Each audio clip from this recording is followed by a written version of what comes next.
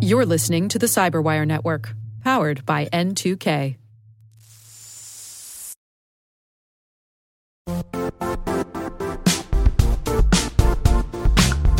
And now, a word from our sponsor, Zscaler, the leader in cloud security. Cyber attackers are using AI in creative ways to compromise users and breach organizations. In a security landscape where you must fight AI with AI, the best AI protection comes from having the best data. Zscaler has extended its zero-trust architecture with powerful AI engines that are trained and tuned by 500 trillion daily signals. Learn more about Zscaler Zero Trust Plus AI to prevent ransomware and AI attacks. Experience your world secured. Visit zscaler.com/zerotrustai.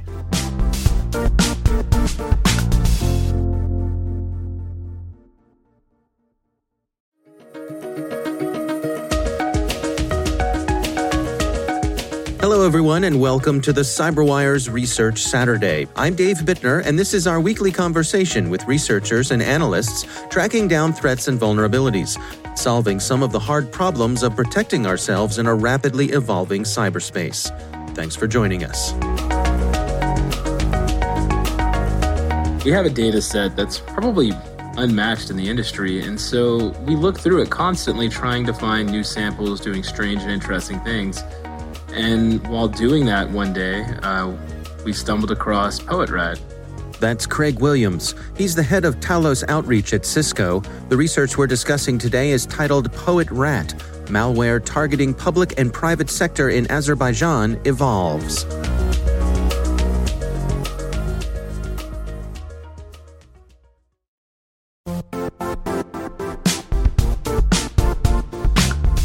The IT world used to be simpler. You only had to secure and manage environments that you controlled. Then came new technologies and new ways to work. Now, employees, apps, and networks are everywhere. This means poor visibility, security gaps, and added risk. That's why Cloudflare created the first-ever connectivity cloud.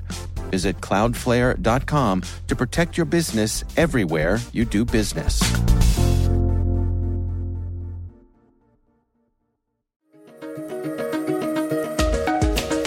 So the reason it stood out to us initially was that it doesn't really share that many similarities with known samples. We believe it's a new APT group, one that we haven't seen before, or perhaps a new actor, right? Depends on how you want to find APT, right?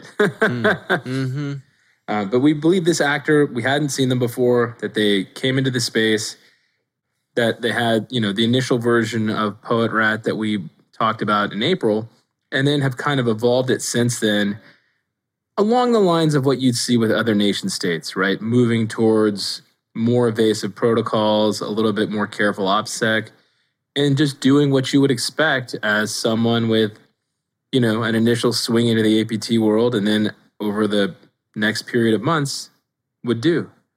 So honing their craft, if you will. Unfortunately so, yes. Yeah. Well, I mean, let's go back to the original version. What was going on under the hood there that caught your eye? So the reason this one stood out was the complete lack of operational security. Okay. So that can tell you a couple things about the actor, right? The most obvious of which is often the actor is not concerned about being caught. Now, that can mean a couple of different things, right? For crimeware, it can tell you, well, perhaps they're from a region where they're not worried about it, right? Maybe in certain countries, cybercrime is not something that's heavily punished or even something that's against the law. Right. When it comes to and when it comes to more espionage malware, well, when you see malware going after government targets or people associated with government targets, and they are not practicing operational security, generally gives you an idea that they're probably from, a less mature organization, that they don't really care if you detect it, and that they're probably being a little bit more, let's call it liberal with the malware than you would see with other more mature APT groups. Huh. Is this an indicator that this could be, for example, the folks who are in power? Like, what are you going to do if you find out that it's me? It certainly could be. And I think that's probably the other more interesting thing about this, right? when we look at common geopolitical interactions these days, and when we see tensions rise in a region, we are seeing more and more often a rise in cyber activity against those countries involved, right? And so I think that that's something that needs to be expected now, that it's something that we will continue to see. And I would say it's something that if we're not seeing it, then someone found something clever because it's there. And so I think this is really an extension of geopolitical tension right now, right? If two countries are threatening each other or there's tensions in a region, you can expect all countries with interest in those regions to be trying to gain intelligence on one another and try and collect different types of intelligence, just for standard purposes. And this is what we're seeing here. So I think it's something that's really interesting. And I think it's something that we're going to see as part of the political and geopolitical processes now. Well, let's dig into some of the specifics here together. In this round of PoetRAT, what's going on? Well, so this time they changed a little bit of it up, right? In the first one of the reasons it stood out was that they were doing a lot of the phoning home, all of the phoning home over FTP, which, it works. It's a little, it's like a classic car, right? You can count on it. Not a lot of computer involved. And so FTP, right, while it is one of the more stable, easy to use protocols, it does kind of stand out a little bit now. I don't know the last time you FTP'd a file on a network. I don't either. Yeah, it's been years. Yeah. So obviously that was on their list of things to change, right? The other problem with FTP is that not only does it stand out, but all the data is passed in the clear. And if there's anything in that data that you don't want someone in between to see, or maybe there's something in there that could be detected, it's a little bit more risky. And so in this version, they moved over to HTTP, which is a nice evolution. So they are growing. They are taking steps. It's using similar victimology. If you look at the blog post we found them targeting diplomatic passports for people in that region, which is, when we wrote the intro to the blog, I was discussing with Paul and Warren, at some point, where does, cyber espionage end and just regular espionage over the internet begin? Do you know what I mean? People overload the term cyber espionage to be any espionage over the internet. But really, to me, cyber espionage is becoming more and more of a term to say intellectual property theft, right? One country to another or one commercial entity to another. And what we're seeing here with the theft of, diplomatic credentials and things along those lines, it's really more of just the pure espionage angle. Yeah, shifting, I suppose, with the shift of where these things are handled, that more and more of these documents, as a regular course of business, are being handled electronically and online. That's just where this stuff is. Right. And if you look at the way that they're crafting the Word documents that they use as the vector for this, they're, impersonating official government documentations for the local government. Right. And we see that a lot. We saw that with campaigns, in North Korea, a couple in Russia.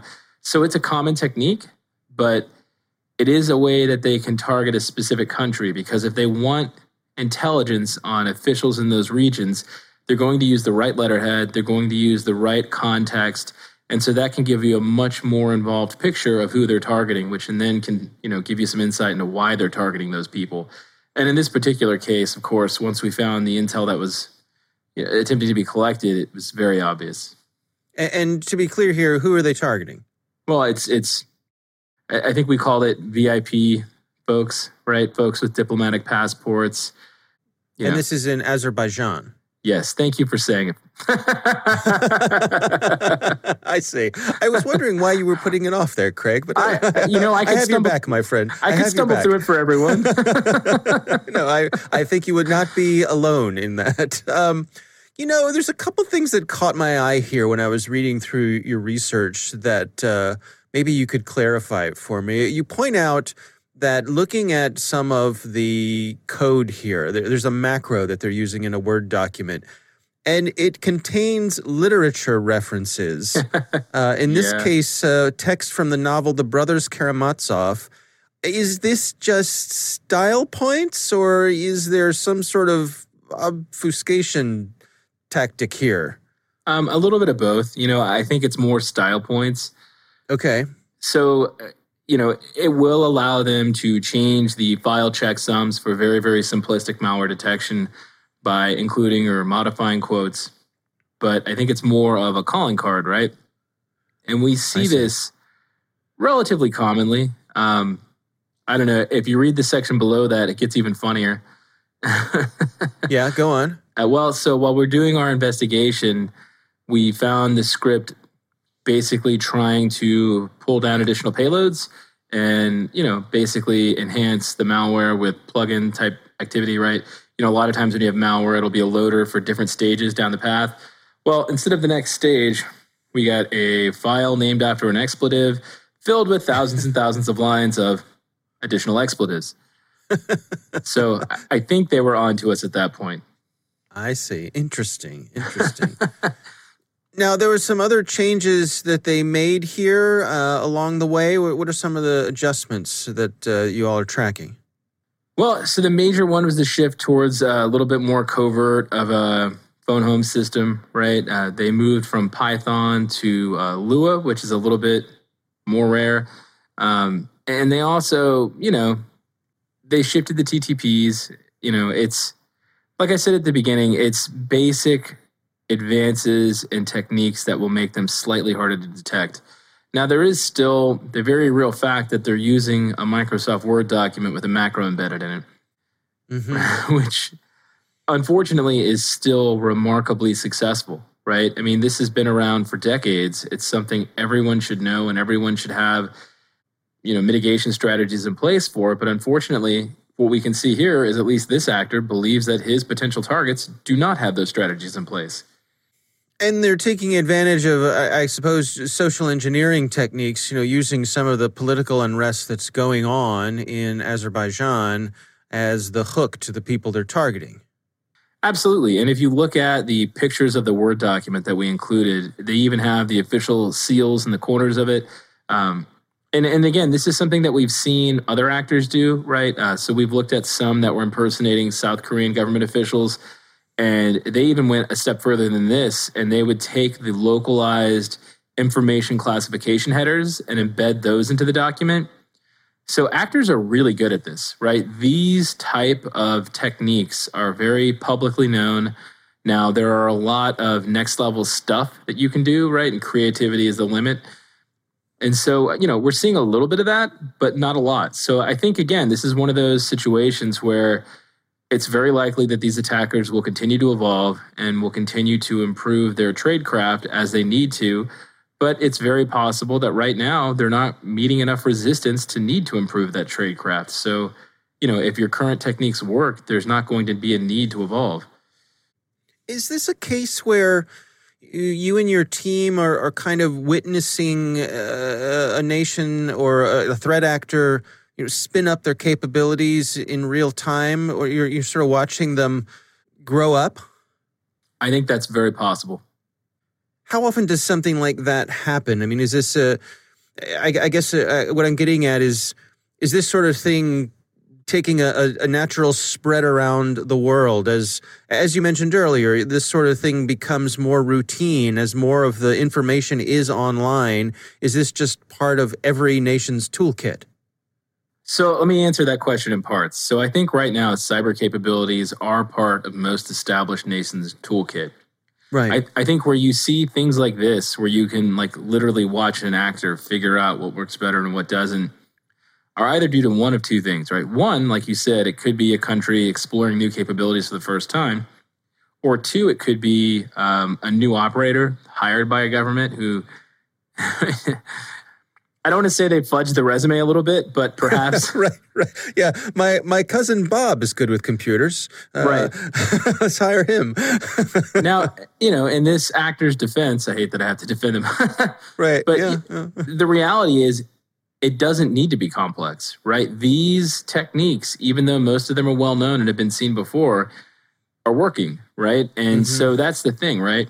You're only going to see malware as advanced as it needs to be. And this is kind of why it's hilarious when so many people are worried about 0-day and you see people tweeting about it and concerned about it. And meanwhile, they're, 6 months behind on patching. And so, you've got to realize that this is the type of thing, word macros, that are probably the largest threat to most organizations. Simplistic, well-known, functional attacks that, they target the system a little bit, but mostly they target the people, right? And I would guess that probably right behind this is an email saying, hey, click on this. Right. Yeah. So what are your recommendations here in terms of, best practices to defend against this sort of thing? As old school as it is, can you take us through some of your recommendations? Absolutely. So the right way to defend against word macros are, number one, keep your software up to date. Modern versions of Office don't allow this by default. That's step one. Step two is to have a layered defense. There are multiple opportunities to detect something like this, right? The first one is at the network perimeter. Your network security devices should be looking for things like Word documents with macros embedded in them from outside sites, and they should probably convict them, and they should especially convict them if they match a known malware sample. Next is obviously, let's say it gets to your endpoint. Somebody checks email at home, maybe it comes through the network because you don't have, network security devices. So you've got to have something on that endpoint besides the person to help them make smart decisions. And that's where you can get into, malware protection products, antivirus, that type of thing. And even after that, there are a couple of things you can do, right? And so after that, I would say DNS security is an easy one, right? Have all of your Office's computers look up to a DNS server that provides security so that if the malware author is trying to have you connect to a command and control server that doesn't have a known good reputation, there's a good chance you won't allow that lookup to continue and will block it. And all of those things can give you slightly more chances and overlapping chances to block this type of activity. Yeah, and of course, your blog post here on PoetRAT includes some indicators of compromise, so folks can look up those and see where we stand there. But are you expecting further evolution here? I think there's a good chance, as long as there's going to be increased tension in that region, and as long as those countries seem to be investing in cyber capabilities, we're going to continue to see it. So I expect, in another couple of months, we're probably going to see some more evolution, and we may even see more, groups, more samples pop up. So we'll have to keep our eyes on it.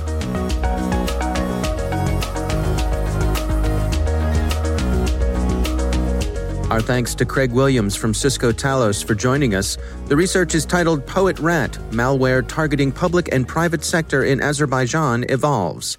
We'll have a link in the show notes.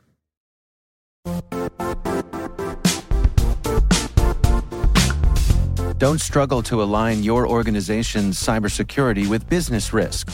Get the only solution that goes beyond reacting to threats with vulnerability and risk monitoring. You need the next evolution of MDR, and only Critical Start delivers it. Critical Start doesn't just monitor and respond to threats. They put you in control by detecting suspicious activities, quickly responding to contain threats, and identifying your most critical assets and protecting them against vulnerabilities and exposures. With continuous visibility, expert guidance, and measurable risk reduction, Critical Start has redefined what it means to manage cyber risk. Demonstrate provable security maturity to your leadership while positioning your program to achieve the greatest risk reduction per dollar spent. Stop fearing risk and start managing it with Critical Start. Visit criticalstart.com and request a demo today. That's criticalstart.com.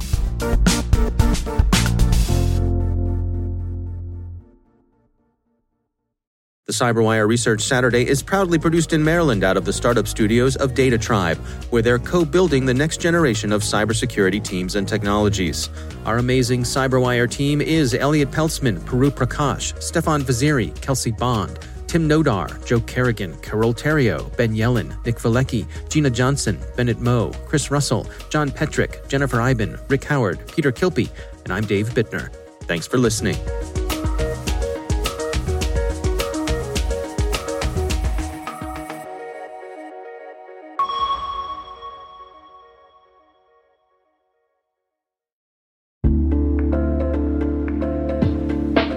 Hey all, Rick here. At N2K Cyberwire, we're dedicated to continuously improving the quality of the news and commentary on our network. That's why we're inviting you to participate in our 2024 audience survey. It only takes a few minutes, and your feedback is invaluable. Plus, you'll have the chance to win a $100 Amazon gift card as a thank you for your time. Head on over to cyberwire.com/survey. That's cyberwire.com/survey to share your feedback now.